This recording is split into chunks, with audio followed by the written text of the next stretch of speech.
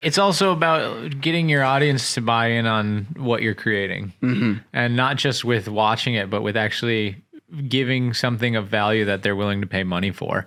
Yeah. I mean, the joke right now is everyone's got a t-shirt to sell. Like every YouTuber.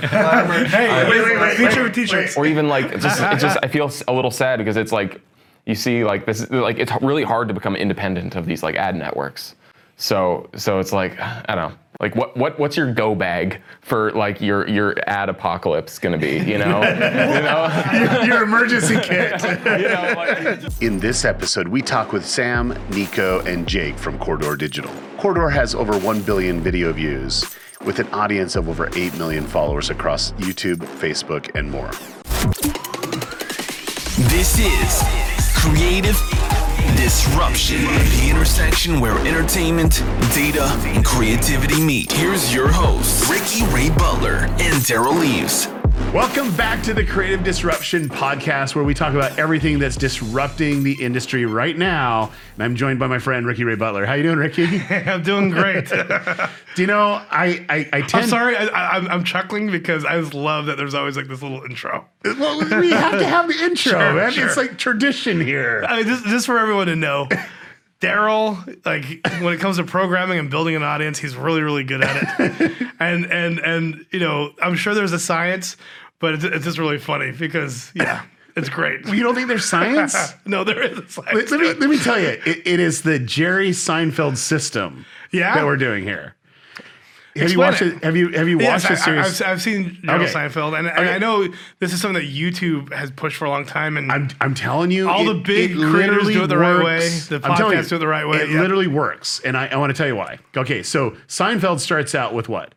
Jerry on the stage telling some jokes, really, and it's a good hook. It brings people in. Yeah. He's telling some jokes, right? He's really integrating with the audience, and the audience is getting really excited.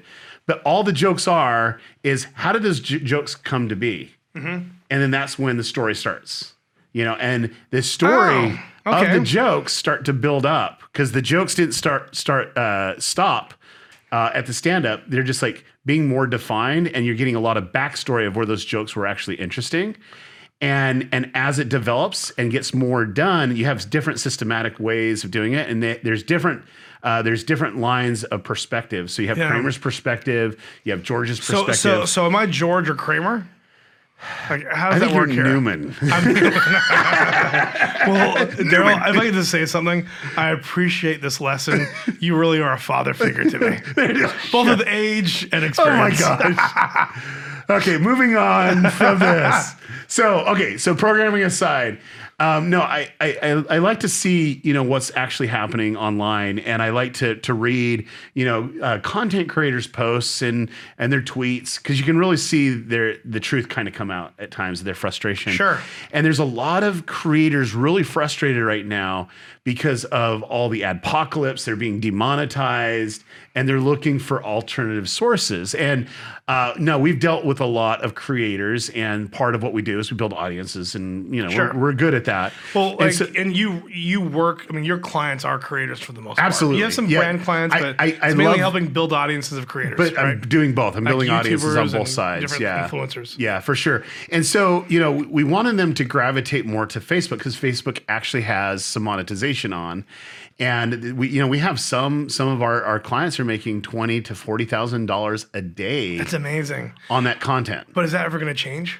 I think we should talk about that more later. But like, that's the biggest risk with Facebook. You know, there's always something that changes that benefits them. Well, I don't disagree with that, but I do disagree with the opportunity. I think a lot of people are like, well, how do you make money on Facebook? You know, how's that happening? Like, and the key is like there are certain type of content that works really well. And you believe it or not, you know what content works really well on Facebook? Like viral videos. It's like what actually started YouTube, like the Devin Supertramps of the world. You know, I mean, Devin's killing on Facebook, and that's what saved. Yeah. I mean, his programming. Like, YouTube's changing the algorithm and everything has hasn't really benefited him, but Facebook he's been Well, I getting mean, his tens of millions of views. His type of videos went out of favor with the algorithm, and now it's back in favor. Yeah. But Facebook actually paid him to be one of the top tier creators there, and he was part of that. But what was really smart about Devin was he actually created different pages that were promoting the type of content that he would actually create. So he goes on these amazing adventures all over the world, and it's like he has these pages. It's like cool things in the world, and you just see these epic shots, and they're 4 minutes long. So you can hit that ad break, and you're just like caught into it. And what do? You hit share, right? I'm so happy for him because he's one of the sweetest people out there. I mean, and people don't realize that he's probably one of the world's most famous DPs. I would have to agree with that, but he's also like I attribute a lot of YouTuber success in the state of Utah and surrounding areas. Sure. To Devin, even though he probably will never take credit for it. But he inspired because, and we've had this conversation before, but he inspired so many people because he saw where it was going and he went all in and people started to help each other. And he brought people with him. When he created a community. A community. Yeah. But so anyway, getting back to it, these creators are really frustrated. They're trying to go over to Facebook and look at different options. And you bring up a good point. Is Facebook a good option? Like, is that even a good option for people right now? I think it is a good option. I mean, any option you can find, you should test it out and try to grow it. And you need to diversify what you're doing because, but at the same time, you have to remember, YouTube is the most established platform, and you need to figure out how to evolve and adapt or die. Well, when it comes to that platform, I can tell you right now that so we had a podcast with John Ushai, right? And he was one of the lead guys over at YouTube, and he left to Instagram. And I asked him why. Like he was asking, should I go or not? We had this conversation, and I'm like, man, YouTube's like amazing. And he's like, but like there's so much opportunity, and there was a lot of opportunity for him personally there. But when he went, he made a comment. He goes, all the mistakes that YouTube made, I know. Yeah. And they can avoid a lot of the things that are happening right there because of that. And so I find it fascinating, but I think at the end, I think the issue that people are going to face is something that our guests are actually going to talk about. Yeah. And before we go to our guests. Okay. Now I've heard a rumor that Instagram is going to start doing monetization. Yeah. And doing a rev share. And it's in beta with different creators. No, it is. It is right now. That's huge. I mean, because it's massive. Because there's much bigger audiences on Instagram than on YouTube. Well, in specific niches, like general audiences, they can't even compare. Well, this is the thing. I mean, when it comes to, let's say, celebrities or top pop artists that have hundreds of millions of followers, you don't see that on YouTube yet. And so when they start building content and hiring a team to make them more disciplined or to help them be more disciplined in uploading this content, I mean, there could be some crazy revenue opportunities for these mainstream celebrities. I do believe that, but two, it's like there's certain things that work really well on Instagram, and it's like I got caught in a trap on Instagram, and it was a woodworking channel, and it was just all they were doing is just sanding stuff down and finishing it, and I was just like, okay, that was like satisfying. It's like, like I didn't expect it to see on Instagram, but it was really, really cool. But like, I think there's a lot of different verticals from there, but it is correct. Like they have announced they are working with people.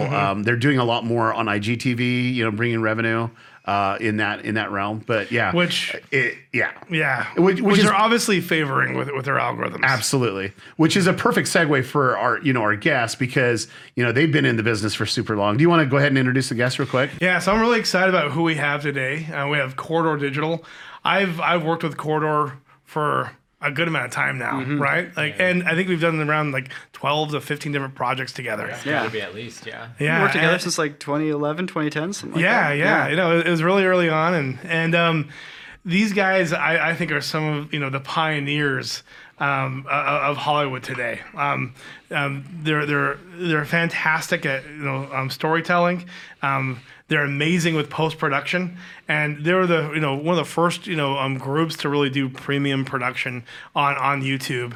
And then today, you guys are just killing it. Like you have like 5 channels that are just exploding in growth. Yeah, so we've got 5 active channels. That's Corridor Digital, Corridor Crew, our podcast, Corridor Cast, Node, and then we just recently started the world's premiere farm to table guillotine channel, where we basically have this physics experiment channel where we put on white jumpsuits and we take a 50-pound blade on a guillotine and we see what it will chop through and what it won't.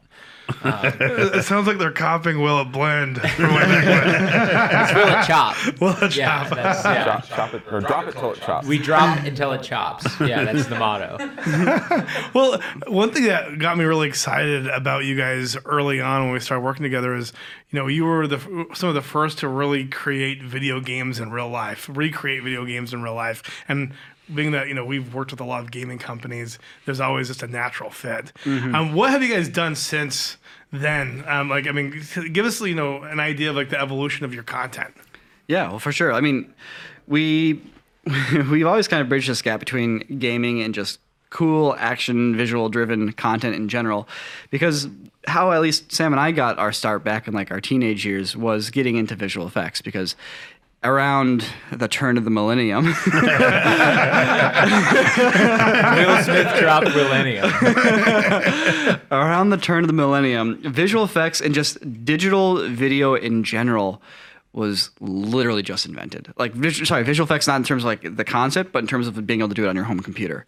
This is the same time Sam and myself are like kind of coming into age of being able to do stuff with that. And so it's super exciting. You're on the edge of this frontier where suddenly you can do a shot that has only been possible for big budget Hollywood movies, and you can do it in your backyard.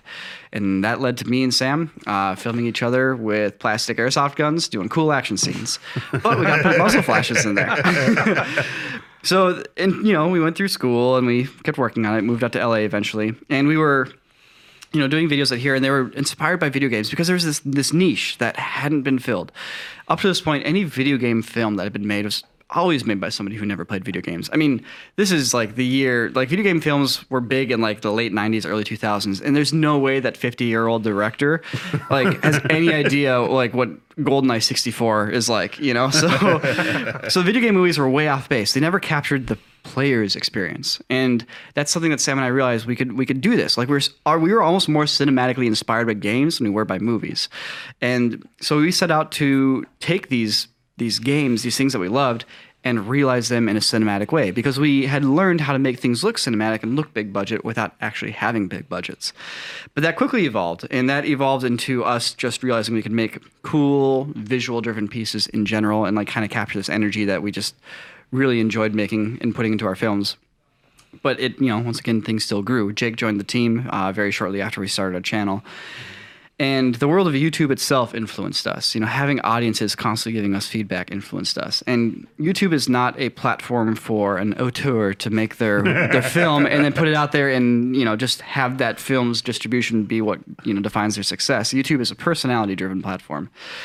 And so what we've evolved to today is we have multiple channels, and they cover different things. Like there's still Corridor, which still does the artsy, visual-driven, action-based, usually, pieces. And that really scratches the itch that Sam and I have for filmmaking. But then there's also the Corridor Crew channel, which I think much more plays towards what YouTube wants. And that is, and we very much enjoy doing it, but that's a much more personality-based channel where we share the stories of being a YouTube channel. Like, on this day, we have to make a flamethrower, which is one of the great things we get to do because of our Corridor videos. How do you make a flamethrower? What does it look like? What can you burn with it, etc.? Like, there's so much more than just the video that you're going to make on the Corridor channel with these stories, and that's what the Corridor Crew channel has become, is these awesome adventures that we go on while making all this stuff, and the weird things that happen in the studio, including react videos. Well, like those the VFX artists react to Hollywood film videos are exploding right now. Right? Yeah, they are. They're if you really search exploding. for VFX on YouTube, it's just a big row of us. It's awesome and it's pretty cool. I mean, even though I have, there'll be some copycats coming soon. I know, but I've had it's funny. I've had like almost zero involvement with that series, but it's still like very satisfying to see, considering like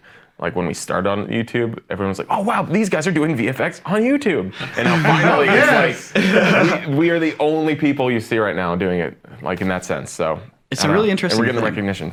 Yeah, it's super interesting because like it's all come full circle. Like our traditional film background has like, not that we had a huge traditional film background, but that's where we were trying to go when we started all this. Like it finally came back where now we get to share all this knowledge and like, this is cool. No one knows about this, but this is super cool. And we've never had a way to share it until now. And the funny thing is like, back in the day, if you rented a DVD, you'd have all the behind the scenes and the special features, things made to sell DVDs. Well, no one buys DVDs anymore. You go and you rent your video for $2 on Amazon.com and you watch it. And that's the end of that. So all this like behind the scenes and special features, like that's gone. It's all been replaced by the social media behind the scenes, aka we want to sell you our movie. Please go watch it. Here's the actor telling you about how profound it is. But that's not what I want to see. I want to see how they did the magic tricks. How did you blow up that spaceship? What was cool about it? What's the challenge you had to face? Like, who's that really weird but cool guy on set that's like responsible for the flamethrower? He's got a cigarette in his mouth the whole time. Yeah, and like we've brought that back to life with our visual effects artist react series, which. It's called VFX Artists React because right now, I guess, the big thing on the algorithm is React, but we're not really doing a React series. What we're actually doing is a expose series where we talk about how all these things are done.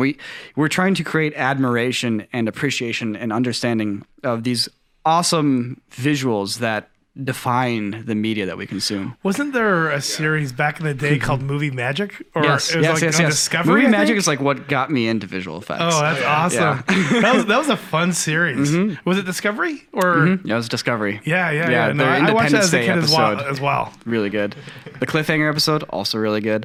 The Die Hard episode very good. I saw that episode. Yeah, that is an amazing episode. Mm-hmm. That's awesome. But the thing is, that series is really funny because like it gets me thinking about like what other series you could do like with that format, because Nico's right, it's not actually a React series because all the people who are commenting are also really knowledgeable on the subject, so it's not really like a reaction. It's not just a shocked expression. It's an actual like discussion with like the philosophies and the techniques that are going into these shots. Yeah, it's a little more like mathematicians react to equations. It's like that's good. It's not, because you instantly know there's some legitimacy to what these guys are going to start saying. That's the filmmaker side of us coming out. We call it a React series because that's more applicable to what the YouTube environment is, but really there's the artistic side of it is, hey, let us pull back the curtain. Let us explain to you how this was done in a way that's easy to understand, but that's also fascinating because you haven't thought about it in this way. It's something you may have seen hundreds of times, but you've never understood this aspect of it before. And that goes hand in hand with some of the other content that we've done on that channel, that we've done across the board, where it's a little bit more like taking this sense of storytelling and blending it into what's possible today in today's ecosystem, because you can't just go out and craft the perfect script with the perfect set and the perfect budget every time you want to make something. So a lot of times it's us looking around at what we're doing and going, hey, I like that, or hey, we just got this mocap suit. What can we do with it? And it's still utilizing this cutting edge technology to continue to tell stories, but yeah. I mean, like we joke very frequently that all YouTube is just derivative content at this point. Like no one makes anything original. It's you're either like you're reacting to something or you're taking a trend and just redoing it. And the problem with that is, I mean, there's a reason why it happens is because making original content is difficult, and also doing it on an ad budget, on an AdSense level budget. It's risky to go out and spend money and dedicate time to anything basically, unless you know it's going to be a hit. But in a weird way, it's like it's also interesting. I know we're really just talking and hyping up our own show here in a way, but, but what I find fascinating though, it's like it's kind of proving that there is actually still a way to embrace a little bit of that element of like making that, that content that you are kind of regurgitating a lot of the stuff that's already existing and people have already made, but you're kind of also doing it in a way where you're actually bringing it all into one place. So people actually can get something out of it. We're kind of like aggregating, like, because these videos, you need to take like footage from like one behind the scenes here. You need to find like footage from a tech demo that was like, or a research paper that talks about a certain effect. And we're taking all these things and putting it in one place so people can actually see the whole picture, which is, so there is a lot of research and stuff that can go into it. And do you feel like that channel, the Corridor Crew, that it gave you more of a personality type of connection with your audience? Because before, when I discovered you guys, it's like, oh, that was a cool video, but it's only whatever came up, whatever is trending at the time. It's like, why would you continue? Why would you go back? Exactly. Well, is there a purpose for that? And is that do you relate that to your current growth that you're seeing right now? Is like your core audience that's following is getting bigger and bigger and bigger, and they're getting more engaged with your content. Yeah, I think absolutely. When we first started, it was all just about the art. It was all just about the filmmaking side of it. It was just, let's put the story out there. No context. Did you love it? Great. We've done our job. Now that's still very important, but also still behind it, you need to put yourself out there as a character. You need to put your own story out there, because that's part of, at the end of the day, that's also part of storytelling. People want to know what the human condition is and what other people are going through, whether that's like dramatic and intense or whether that's something fun and unique that you haven't seen other people do before. There's always that attraction to it. And if you're not really bringing that out in your content today, then it's going to be hard for it to survive on its own, because there's just such a wash of content now across every platform. It's like you really need to bring yourself out with the content. You need to bring your brand out with it, and utilize what you have around you, and just go from there. Mm-hmm. So Daryl, one thing I've mentioned to you before is being on a corridor shoot is an intense experience. When you say intense, what do you mean? Like intense? Yelling. I might have been yelled at, once or twice. They yell at you? Yeah, I'm not going to tell you why. Ricky, get in the shot. Maybe I was in the shot. You were in the shot. In the background. You were one of those guys that your phone would go off. I'm sure. Quiet, please. we were in the desert filming one time, and we were all in like combat boots and desert clothing and like sun hats, and we're filming this scene where we've got like these it's like 110 degrees. It's 110 degrees. Like everyone, like people are like sitting on the ground, like trying not to faint. We're throwing body parts and blood at these cars with like smoke effects and explosions going off as they're driving around this like very contained area where we have all the actors and extras in this one area, and this car comes strolling up in the distance, and it's like this little like Hyundai sedan. And we're like, and it's like it just keeps creeping up, and it slows down. And it pulls up, and Ricky gets out in like loafers and a fedora and a button up. I had to protect myself from the sun. He's on vacation in Cuba. It's like awesome Cuban wear. Perfect for the heat. And that only cost you how much money? I'm sorry. So, you have the same intensity with the Corridor Crew content, because doing live action's got to be Yeah, well, a much film more set. rough. And this is kind of just a bit of a symptom of like actual film sets. Like a film set's either your time is priceless because you have 12 hours on location and that's it forever, or your time has a price, but it's a very high price. Like when we were shooting Lifeline, which is a YouTube Red series we did, a minute on set costs like $200 or $300. So literally just going, where should we put the camera next? Boom, I just wasted $20. Like, and it's a huge amount of pressure. So if somebody's not on the ball and they're like, and they waste a minute of your time, they've literally just pulled 2 Benjamins out of their pocket and like burned it, and you just watched it happen. So there's an intensity because you need to make stuff happen. Every second counts. And honestly, that's like the enemy of good art. And Corridor Crew, those videos don't have that issue because it's just us in the studio and like, hey, what are you working on? I'm working on this. I'm really passionate about it. Let me share that passion with you. Let me talk about things I love. And like, there's no pressure of like, and every second I don't speak, I'm wasting hundreds of dollars. Like, that's not there. And we're trying to bring that over to the world of filmmaking. Like little by little, we bring that over into Corridor, and it's a combination of like technology. It's a combination of concept.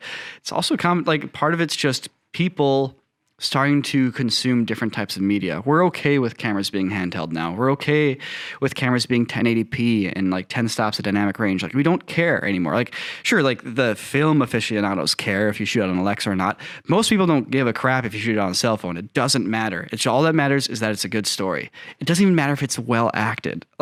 And realizing this has been liberating in a way because we still like making films. We still like transporting people to another world, but we don't have to go out of our way to spend thousands of dollars and have a crew of a gigantic team who's going to get ornery if they're not sitting down for 5 minutes every 30 minutes and getting their food at certain breaks. Like none of that matters anymore because that stuff is the enemy of just getting to sit down in a set, look at your actors in costume, look at the lights and look at the cameras and be like, guys, what do you think would be a cool moment? Like you don't get to have those discussions on an actual big film set. And you miss out on a lot of creative opportunities because of that. Oh, that's awesome. It goes to show you that the traditional filmmaking is, at the end of the day, like you were saying earlier, it is arbitrary in the sense that the entire format has been created to satisfy this certain economic output, this certain economic distribution that is now at this point an industry that's over 100 years old. And so today, to be able to go out and to tell stories in a new way, yeah, you're right. It is liberating. Now, that said, we're not just sitting there, armchair sort of artists where we're just like thinking about what we'd like to make all day long. There's still very much like a release schedule and a format to the distribution of it and to the tone of it. And that's your job. Yeah, and that's all of our job. Yeah. But yeah, that's primarily my job. It's like, oh, well, if you want to keep doing this job, you got to do it, Yeah. Well, no, I mean, Jake, I've always seen you as like the captain of like making sure you're hitting the deadlines. Yeah. And make sure everything's happening on time. Yeah, that's definitely my area. You're also in charge of all the legalese because I don't know if you knew this. Jake is a lawyer. Oh yeah. So like as they were starting this YouTube channel, he was going to law school. Yeah, when we started, I wasn't a lawyer, and then I became a lawyer while we were doing it. I almost actually, because we shot this web series called Sync, I almost failed out of law school, and they sent me a letter because my grade point average dropped below a 2.2 or something. It had some requirement, and I wasn't aware of it. And they sent me a letter, and then I moved, and so the letter arrived at a place that I no longer lived, and for a whole semester I was on academic probation, and I didn't know it. And then they sent me a letter afterwards, and I show up at my house one day and I check my mail and I'm like, oh, I got a letter from my school, and I open it and it's congratulations, you've been taken off academic probation. Wow. You're now. I'm just like, wait, what just happened? Yeah. It's like, do I feel good or? So how do you go from law school and being a lawyer to making YouTube videos, man? We just kind of we started it all at the same time, really. They were making, the original sort of videos that they started making on the Corridor channel. You guys were doing freelance effects on the side. I was going to law school part-time at night and working. My original plan was that I wanted to become a talent agent. Got it. So I wanted to work in the arts, and I was going through law so that I could work with artists. And then at the same time, we were friends. They were making content. They were making videos. They needed help. We were working on them together, and it just kind of made sense, And when I realized, hey, these guys, very talented. They're on it. They're not, if this ever blows up, they're not going to get, they're not going to let the fame or the views or anything like that get to them. They seem like you think. Yeah, they seem like level-headed people, And so for me, it's like, hey, this is a way that I can work work with two great artists, two great people that I like, I can contribute in that way too. And then, I can utilize my skill sets to add something, to bring something to the table as well. And that's really why we all started working together. I think it's worth mentioning that Jake has a pretty strong like artist streak in him, which like doesn't seem to jive. With, I have a music tattoo on my arm. Yeah. Well, he's quite the actor as well. Yeah, he is actually, and a good stuntman, good physical actor. But like back in high school, Jake was like in music and like in bands, and like it's always been an aspect of who Jake is. But more importantly, like when we were starting Corridor and we were putting out videos in that first year, it was the kind of thing. It's like, hey, we're just gonna make videos because that's what we want to do. If somebody else wants to like join us, that's fine. Look, you're gonna have to just make stuff. Like, we're not gonna tell you what to do. We're not gonna be there making sure you get your work done. Like, you either get it done and you make stuff because that's what you want to do, or you don't. And that's a big filter right there. It filters out a lot of people. And Jake was like, no, I want to do it. I was like, okay. And then he did it. And he did it for the entire year. And then he kept doing it. And it's like, well, all right. I guess we'll all just depend on each other now. Yeah. It's worked out so far. Yeah. Oh, no, that's awesome. Well, one thing that we're talking about when we're bantering back and forth is that there are a lot of creators that are now starting to monetize on Facebook. And I have a couple of different opinions on how I see that. But I don't think Facebook's in a spot or any other platforms in a spot to really help creators monetize more so than they already are with YouTube when it comes to like at least ad revenue. Revenue share around advertising. What are your guys' thoughts? Are you guys starting to monetize on Facebook? We are. Yeah, we're just right at the early stages. Like I was saying to you the other day, the process of dealing with them has been tumultuous. It's just been one where they've promised certain things that they never delivered on. They say that they can't control copyright infringement and freebooting. They say that there's no way to monetize for other people and put in these restrictions in place that YouTube currently has, which is hard to believe considering that they're the second largest ad distribution network on the internet. They have over 2 billion profiles. They control 30 to 40% of all digital ad spend online. Forbid you program a content ID system to recognize when right, someone a content re-uploads your ID work. system seems to be just it's too much. But YouTube did it like years ago, and I don't think it's that complicated. Maybe I think they're just waiting, and this has been their philosophy. I think since their inception is that they sort of just do things, and this is a symptom of like tech and Silicon Valley too. I think in general, it's just like, well, you just do it. It doesn't really matter if it's illegal or not. And then once the hammer comes down on you, then you pull back and you regulate. And we're starting to see a little bit of that now, which is why they've sort of opened up their monetization, and they're at least saying at this point that they're going to control copyright infringement, whereas 2 years ago they weren't even saying that.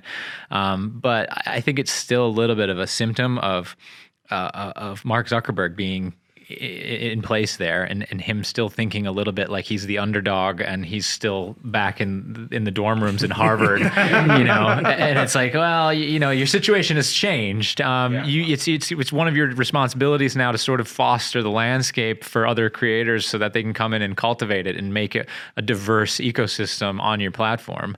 But I don't know if they look at it that way necessarily. I think they kind of look at it from the perspective of they're the same as everyone else, when they should be looking at it as in like, how can we create a landscape to foster other people? Well, you'd think that they'd be smart enough to say, okay, here's the issues that plagued YouTube for a very long time. That too, and the yeah. legalities of other people's content was a main issue, especially with the music labels and stuff like that. And so YouTube already went through those pains. And so if I'm like going to do what YouTube's doing, it's like, okay, the first thing is, what are the pain points? What did they have to overcome? Where are the sticking points? And actually address it. Because like, seriously, for me, like freebooting, it just drives me bananas. It just literally drives me bananas. Yeah, I estimate with our Boston Dynamics parody video, we lost 100 million views across Instagram, Twitter, and Facebook. Yeah.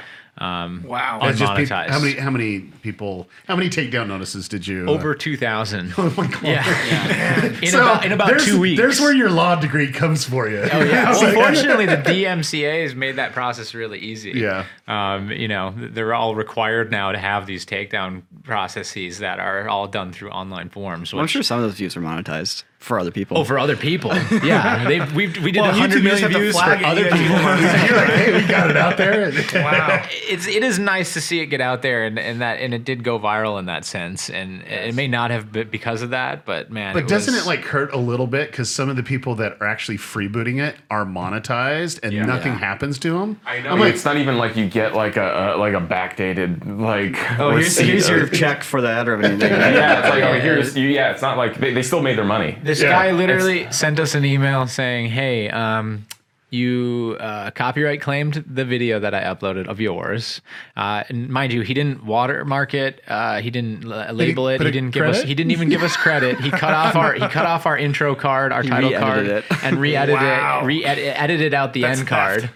right? And just re-uploaded it to his Instagram profile. And so we copyright struck it, and then Instagram shut down his profile because he had committed 3+ copyright strikes within an amount of time that they determined to be against their policies. So then he emails us going, "Hey, I can't get my profile back. It's the only way that I'm supporting my family currently." And it's like, well, how are you supporting your family? by ripping off You rip other people's videos and upload them. That's just piracy, and I understand their argument. Their argument is, well, I'm getting it out to more people. More people are seeing it, and therefore you're ultimately benefiting from it as well. But there is a modicum of creativity, as they would call it in the law, which requires you to contribute at least something small that's originally creative. And if all you're doing is just cutting and re-uploading, well then, what are people to do? Then it gets to a point where then people don't know who the original author is, and it's just a mess. So. And I mean that's kind of like one of the things we discussed quite a bit actually when that Boston Dynamics video came out, which was like, all right, so virality, how has it changed? Where are we at with it? Yeah. Like, because it used to be like you make a YouTube video and your URL for your YouTube video gets shared on Facebook and Twitter and blah, blah. Obviously, a few years ago, that all changed. Everything is We're not going to share YouTube's URLs anymore. Facebook shares Facebook video, Twitter shares Twitter videos, YouTube shares YouTube videos, and it all stays on their own platform. So if you don't jump ship quick when your video comes out and upload it to Facebook and Twitter and all these things, someone else is going to do it, and they're going to profit off of your work. So we know that now. we know, I mean, it's become incredibly apparent. But the thing is that at the same time too, like these aggregates and these like meme pages and meme accounts, in a way though, it's like, yes, it's piracy, but you can also make a pretty strong argument that they are kind of contributing to your virality. Because ultimately, if they do give you credit, if they do help somehow bolster, I guess, the actual creator, whether they're ripping the video off or not, it doesn't matter. But the thing is that they are becoming these hubs. People follow them. Like people go out of their way to click, follow on Instagram. They like the page on Facebook or whatever. It's a huge vertical on Instagram where there's just feature accounts. Yeah, once again, Nico said it right. They don't want to go to the algorithm for their content. They want someone to curate it for them. And that's kind of like the role these people are taking. It's like they're kind of fighting back a little bit against this idea of like, all right, let's profile you and then serve you what's going to, basically keep you addicted to our platform. But they're profiting off of it. And so the question becomes then, where's your royalty in that way? Because there isn't a format for that now, and the law is always going to be behind on this, which is why I was complaining about Facebook in that sense, is because they need to be the one that's taking proactive steps to foster this. Like if not you wait want for regulation to I mean, happen. you guys even have a word for it, featured accounts. It's like, oh, you're doing a brand integration on a feature account where they feature other people's work.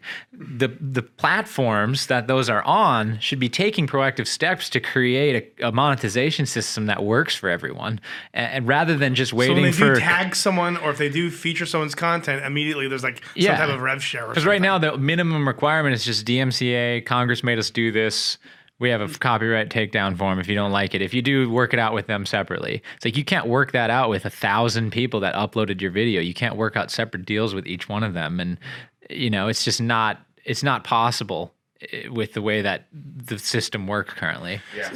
If I was a creator like you guys, I think some of the biggest risks. I mean, yes, this is one of those things that need to be solved. And let's say if it is solved, I think there's still some pretty valid, concerns to have with Facebook's history. There's a company I was working with where we did an application that had tens of millions of users on a monthly basis, and on Facebook, and we were monetizing and we were making millions and millions of dollars, and then out of nowhere, there was a change in policy. There's actually a pretty big, I don't know if you guys remember that, like there's a pretty big ecosystem or economy of third-party apps on Facebook, and within a matter of just weeks or just a few months, Facebook basically killed all of it. And there were lots of jobs that were lost as a result of it. And so what makes me nervous for content creators is that maybe there's something that's working really well on Instagram or on Facebook, and you guys are seeing a lot of revenue there, and then out of nowhere there's a change in the compensation plan where you get a smaller percentage, or maybe it's taken away from you altogether because or you get demonetized, or you get demonetized, or there's all this organic growth where it doesn't make sense to have a partnership program from a perspective of the platform, which I don't think would be the case. I mean, have you guys ever thought of those types of risks when it comes to the platforms? Yeah. I mean, that's why we try to diversify. I mean, every platform is a risk, because if it's not your platform, it's always a risk. If you don't like how a company's running their stuff, your options are to make your own, or really that's kind of it. Make your own platform. It's also about getting your audience to buy in on what you're creating, and not just with watching it, but with actually giving something of value that they're willing to pay money for. Yeah. I mean, the joke right now is everyone's got a t-shirt to sell. Like every YouTuber. My merch. T-shirts. I know, but it's like, it's almost become like a joke. I feel like at this point when I watch like YouTubers, it's just like, buy my shirt. It's like, dude. Right. And that's just one example. Or even like, it's just, I feel a little sad because it's like, you see, like this, like it's really hard to become independent of these like ad networks. So it's like, I don't know. It's the biggest struggle. It's like, how do you what's your go bag for like your ad apocalypse going to be? Your emergency kit. I think that's what's made you guys specifically very special in this new content creator world, because you guys have always been adapt or die type mentality, and so you guys have went from having one channel to now having 5 channels, and they're all doing extremely well. Yeah, but like when you go to a Corridor Digital shoot, you guys do some amazing like Hollywood-esque like productions, but you guys always have a very nimble, fast-moving team. You got it. Which I'm sure is a pain in the neck to deal with when it comes to unions, etc. Compared to unions, unions are a nightmare. But I actually have to go put more money in my parking meter. Yeah. So I'm going to dip out for a second. Okay. Sam, Jake, good luck. Okay. Wait a second. We should have validated. Oh man, we should have given these guys some more information. Now that he's validating his parking or putting money in the parking meter, what's into your to-go bag, Ricky? You don't have a channel, so I don't have a channel. Let's ask these guys. What is your? So in the apocalypse, you have a go bag, right? Where you fill it with like food and water and some clothes and survival gear, a pocket knife, Swiss Army knife, some paracord. That's right. A Glock. I see. Okay, so what is the equivalent of that for a digital media content creator? For the adpocalypse, right? For a digital media creator, what is in that? What's in first you need at least some form of camera recording device. You want a camera, a recording device. So a cell phone will do you. You're recording audio and video. DSLR, camcorder. Doesn't really matter. You need something that is AV capable. I mean, your phone. Yeah, that's fine. Okay, so obviously you can upload with that too. So great. Yeah, you need that. You need probably like an energy drink, a single energy drink. Flavor of your choice. Patreon. You want a Patreon? Then you're going to want a Patreon. You need Patreon or equivalent. So you need a core audience that is so cares so much about what you do that they just want to support it out of the goodness of their heart. Exactly.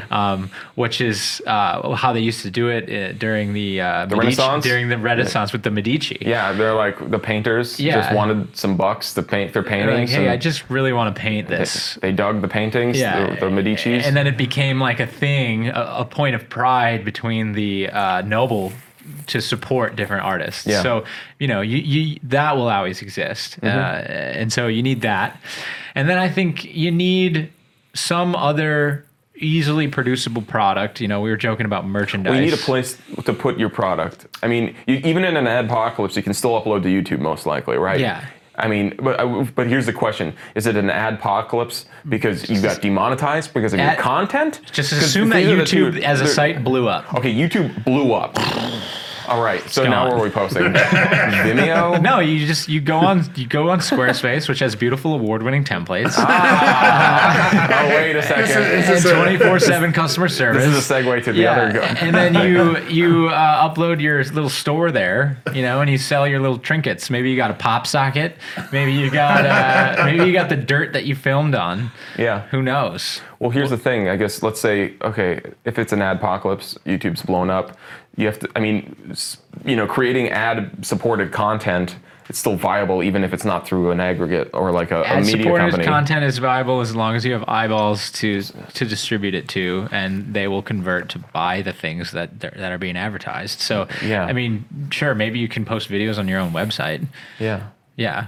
Okay. As long as you can track the views, as long as you can give analytics. So, yeah, we'll take that too. We'll take that with us. Yeah, and then a T-shirt. Yeah, and then a T-shirt with your channel name on it. T-shirt with your in channel Arial name font. in a cool font, or you can maybe draw a cool picture. Yeah. It can be unrelated. Sure. To your channel. Only As so long- much, though. But only by like 1 degree. Yeah. Only so much as it's a meme on your channel. Yeah. And So- that's it. I mean, you're definitely not going to make as much money, but you'd still be able to survive as an artist.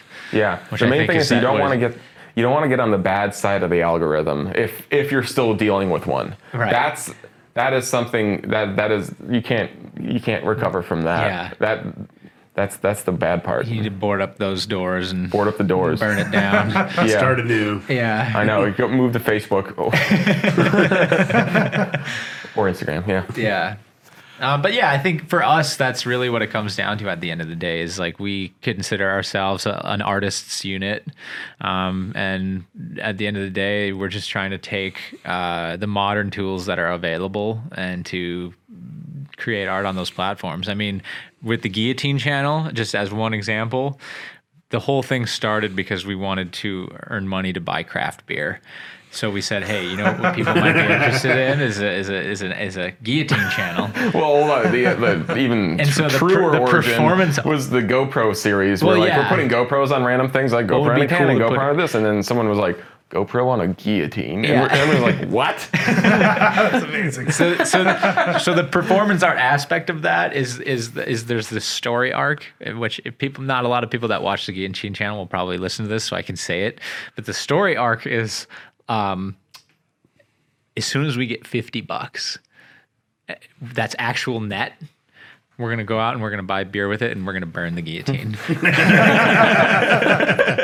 That's gonna be the end of the channel. Well, because the whole thing is that it's like a novelty clickbait channel, Yeah. where it's like almost like tongue-in-cheek, being aware that it's a clickbait thing, Yeah. where like guillotine crushing 1,000,000 bananas, and it's like, but yeah, so it's performance art basically. Yeah. So even that, there's even in this like sort of algorithm-based channel, there's still this aspect of this fun art, and I think as soon as it becomes anything, as soon as we lose that about it, like burn the guillotine, it's done. You can do a video where it's chopping a guillotine with a a guillotine. Just get really deep with it, like interdimensional. Yeah. Okay. All right, Nico. So you didn't get towed, which is good. No ticket. Made it in time. Great. So we went through our go bag for the adpocalypse, and we found a comes lot to of your really channel. great things. Yeah, so we're good. We're prepared. Yeah, we can bug out. We have our own .com domain. It's gonna be bugoutartists.com. I think every channel's go big includes a domain name with your company in it. Oh yeah. We were kind of lightly touching upon it, but that's a much better way of putting Squarespace it. has a unique domain experience.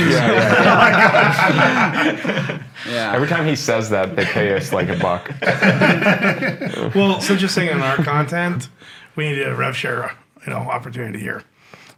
We want to get paid, so There you go. we'll figure out how to disclose this later. Well, just in closing, I know you guys are super busy. You got a shoot that you got to go to, but what's one thing happening right now in the industry that is disrupting the industry that you're really excited about? Should I talk about deepfakes or should I talk about the Blackmagic Pocket camera? I don't know. They're both pretty good. I don't think the deepfakes Not is really as disruptive as. It's not going to be widely disruptive. The So- Blackmagic Pocket's pretty Your special. Tom Cruise deepfake was amazing. Thank you. Here, I'll hit two things. Just wait till you So- see the Keanu one. Not a joke. So I'll touch upon deepfakes first, but not so much deepfakes themselves, but artificial intelligence, machine learning, and image generation. So up to this point, everything's always been, either 2D compositing or 3D animation for creating visual effects. But we're getting to the point now where computers can just synthesize images straight up, just like you said. There's a house here in the field. The computer's like, all right, here's a field, here's a house. And it looks like a field and a house. And we're approaching a point, we're not just there yet, but soon in the next 10 years where a lot of visual effects tasks and visuals in general are just going to be generated through a computer that knows what a house looks like, as opposed to somebody having to sit down and 3D model a house and then shade it and light Just it. drop in the house and field setting. Exactly. So that's crazy. But the other thing that is upsetting the industry is camera tech is it's no longer, how do I put this? You can't be better than someone because you have a better camera anymore. Blackmagic came out with their Pocket 4K camera. And sure, every camera has its quirks, and that camera has its quirks as well. But it's the first camera. It's $1,000, by the way. It's the first camera that is a affordable cinema quality camera for anybody. Like cinema, like actual, watch it on a movie theater screen, and it's nearly indistinguishable from the most expensive camera you can film on right now. $1,000 For $1,000, and it's light, and it's tiny, and it's small, and you can run around and throw it on a little pole on a gimbal, do your little amateur video shoot with it, and but then you can also take it and put it in the hands of like a world-renowned cinematographer, and they can they can film the Avengers on it, so no one would be the wiser. Yeah. And yeah, sure, technically, an Alexa 65 is a better camera. Technically, a Red is a better camera. Sure. And that's fine. And if you're on a multi-million-dollar budget and you're on a big shoot and you got the crew, sure, go shoot with those cameras. That's fine. But honestly, we're at the point now with this camera that anybody can shoot something that looks like a movie. So it doesn't matter if you have an Alexa 65. It doesn't matter if you have a big crew. All that matters is, are you making something cool? And now everybody can do it. And that's probably pretty scary for everybody making films, like big budget movies. I'm sure it's already been scary for a while for them. But it's especially scary now because the platform of where to put that content has been built up over the last 10 years. Social media, basically.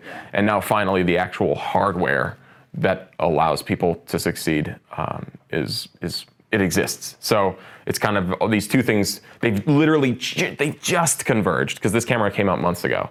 But it's pretty cool. It's super cool. It actually reignited my excitement for filmmaking after using it, because we were using these Reds and lugging around these heavy cameras to film our little YouTube videos, and it's like this is silly. It's like I'm a one-man crew, two-man crew using this heavy camera that's hurting my back once I hold it for 2 hours, and now suddenly, I don't have to do that anymore. So it's like a company that's empowering the decentralization of content. Yeah. We had Chris Moore on, you've met Chris Moore. I introduced you to him, right? At Sundance.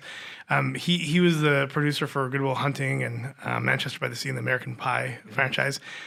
We talked about how it is starting to really disrupt Hollywood with all these like celebrities that are now, and from musicians to actors and actresses that have realized that they have a huge audience and they can now monetize that audience. And so I think, as they start creating legit content and get more disciplined and sophisticated, that's going to really be disruptive, especially now that, the trade of filmmaking is really on the rise. There's more producers now, more directors now, more writers now than ever before, and I think we're just seeing the very tip of the iceberg there. And every kid in elementary school, what do they want to be for when they grow up? A YouTuber. So I mean, it's just like combination's pretty interesting. Exciting times. Now, before we wrap up, the most important, actually, I don't know if I want to ask a question or if I'm just going to request a statement. Daryl has given me a lot of crap for liking D&D, Dungeons and Dragons, and I let him know that you guys are my D&D posse. Okay, no, hold on. Sam is the best dungeon master of all time. Yes. Where I don't play with anyone else. Let's just clarify this once. So why do you think we're nerdy? No. Let me clarify this once. This is very important. It's on record here. Okay. Okay. He goes, "Hey, Daryl." I'm like, "Yeah." He goes, "Do you ever play D&D?" I go, "I've never played in my life." "Why do you hate D&D? That's how it's been. You're being emotional, Daryl. Daryl, you're being emotional right now. Here's the, calm down. I'm going to be historically accurate. I go, "Hey, Ricky, how many times have you played D&D? Played once with Corridor No, Digital." that's not true. That's not true. You guys know it's not true. We played a handful of times. Twice. They were good games, though. They were great games. We're editing this out of the podcast. The games were so fun and so I literally can't even say what happened in those games. Demonetized. You can't. You Because cannot say what happened in those games. Demonetized. We're keeping that between us. Multiple people's careers would be at risk. He doesn't record those games, right? I do not record those games. Well, how long were those games? Probably like 4 4 hours, I'd say.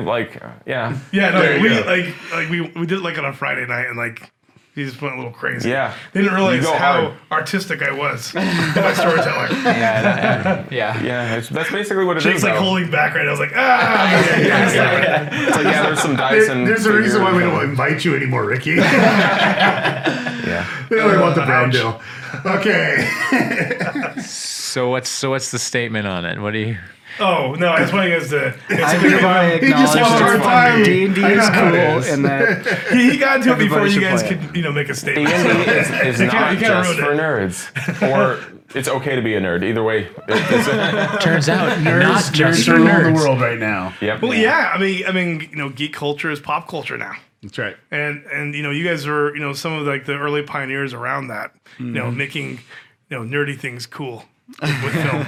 Even that's What have we changing done? too, man. Even that's changing too. It's crazy. yeah. Well, thank you guys so much for coming on. Really appreciate it. I know Yeah, that your thank you. time is money, and we really appreciate it. And thank everyone that's watching this podcast right now. Make sure you hit subscribe, follow, whatever platform that you're on, and we'll see you on the next podcast.